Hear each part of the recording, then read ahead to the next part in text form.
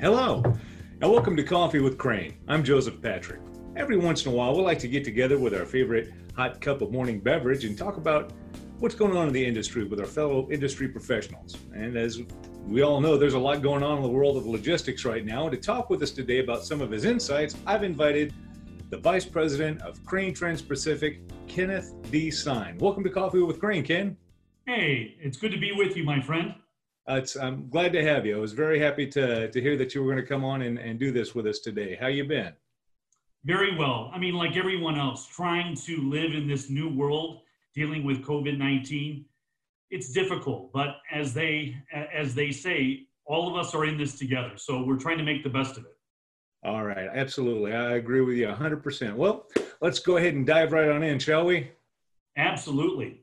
All right, Ken, whenever you look ahead at the balance of the rest of the year, what are some concerns that you have whenever it comes to ocean containerized transport? Great question. Two things come to my mind from my perspective. First, space allocation. Second would be advanced booking. So let me address both, if I may, starting with the latter.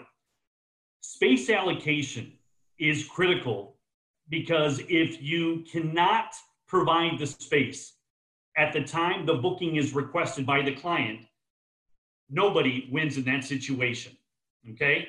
So it takes careful coordination to ensure that you have enough space allocated to transport the cargoes that you have contracted to move with your clients or expect to move in the future. Much of the capacity has been withdrawn from the available market. In the press, you read a lot about blank sailings. A blank sailing simply is a vessel that was supposed to depart that did not depart. So it was canceled. It wasn't delayed, it was canceled. So you can imagine when you are expecting to load your cargo on board a vessel that is expected to depart on a certain day, and if that doesn't happen, that creates a major problem in one's supply chain. So that is the number one issue that is on my mind. Okay. And what was the second point you wanted to touch on with that? The second point, Joseph, had to do with advanced booking notification.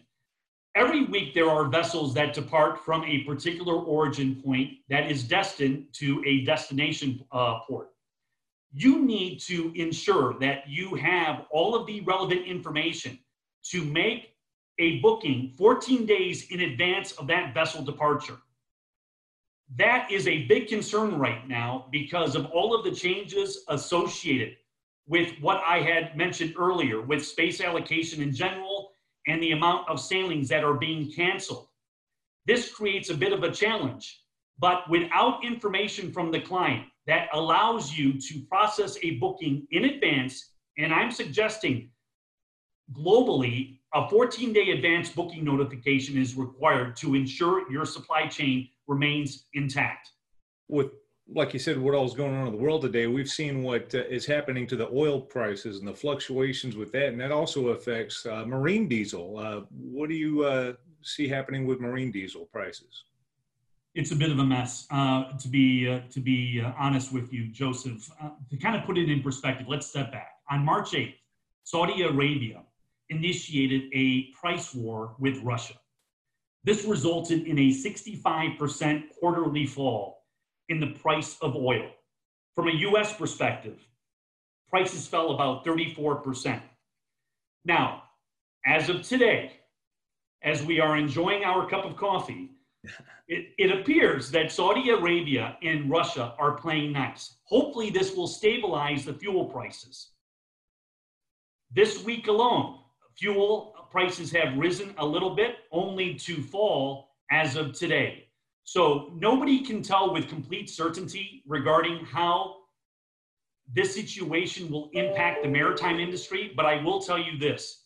When we did our budget for 2020, which was completed in November of 2019, we were expecting a fairly steady increase on a quarterly basis as a result of the high prices associated with burning low sulfur fuel through the balance of 2020.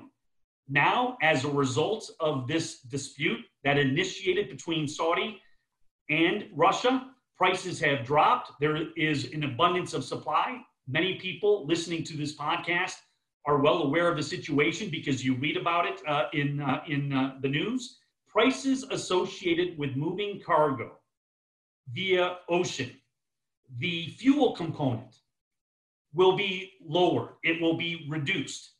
This has already started to take place in this month, May. I would foresee that this will continue through June.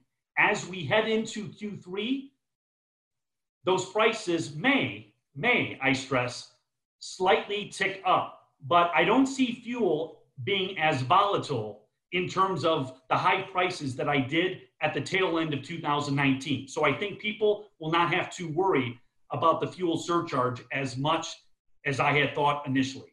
The reality is nobody really knows. There is a tremendous amount of uncertainty in the marketplace right now. From a Crane perspective, we will continue to keep all clients informed regarding the events that unfold. And we always have treated fuel-related costs as a pass-through to our client. So whatever that fuel surcharge is, on a particular day, on a particular week, when that transaction is performed with regards to a booking being made and a departure from an origin port, we will ensure that we are presenting to the client the available surcharge that is in effect the time of departure. Okay. Well, you know what? Let's skip over to a different topic right now. Let's talk about expedited ocean services. What do you feel is the most important aspect with regards to expedited ocean services? Joseph, great question. This is the hottest topic right now, really as a result of PPE shipments. This is all over the news. Again, the lack of PPE type of products globally. So this is just not a U.S. issue. This is a global issue. We were not prepared as a global society to deal with this pandemic. We are responding as best as we can because we're all in it together, as I mentioned earlier. So this has resulted in a tremendous demand of PPE-related products, personal protection equipment, to be shipped, mainly from Asia coming into the US. This has impacted the rate levels that you pay associated with transporting via air, but it impacts the ocean as well. So when you mention ocean expedite services, there are a few companies that provide expedited transport solutions coming from select ports in Asia coming into the US. So what is happening today is much of that PPE that was being moved via air freight at a very high cost, once they got the initial inventory in, now they are shifting, they are doing a modal shift. They are taking that product, which they still need, and instead of shipping it via air, they are now shipping it via ocean. It has a slightly longer transit time, but it has a much lower cost. And by using some of these ocean expedited services, you can dramatically reduce transit time compared to a more standard service offering associated with ocean. So let me give you one example, Joseph. Okay. Coming out of Shanghai, going into Memphis, Tennessee, an average transit time from the time it leaves port until it arrives in Memphis, Tennessee rail ramp is approximately 21 days. Wow. By using ocean expedited transport services, you can cut that transit time down to 13 days. So that's an 8-day difference in terms of transit time. That's significant. Absolutely significant. Well, Ken, my coffee's starting to get cold. That's all the time we have for today. Thanks so much for taking some time and chatting with us here today on Coffee with Crane. Thanks, Joseph. And you take care of yourself, all right? You do the same. Stay healthy. Will do. I'll do my best. And thank you for tuning in to another Coffee with Crane. Hope to see you soon.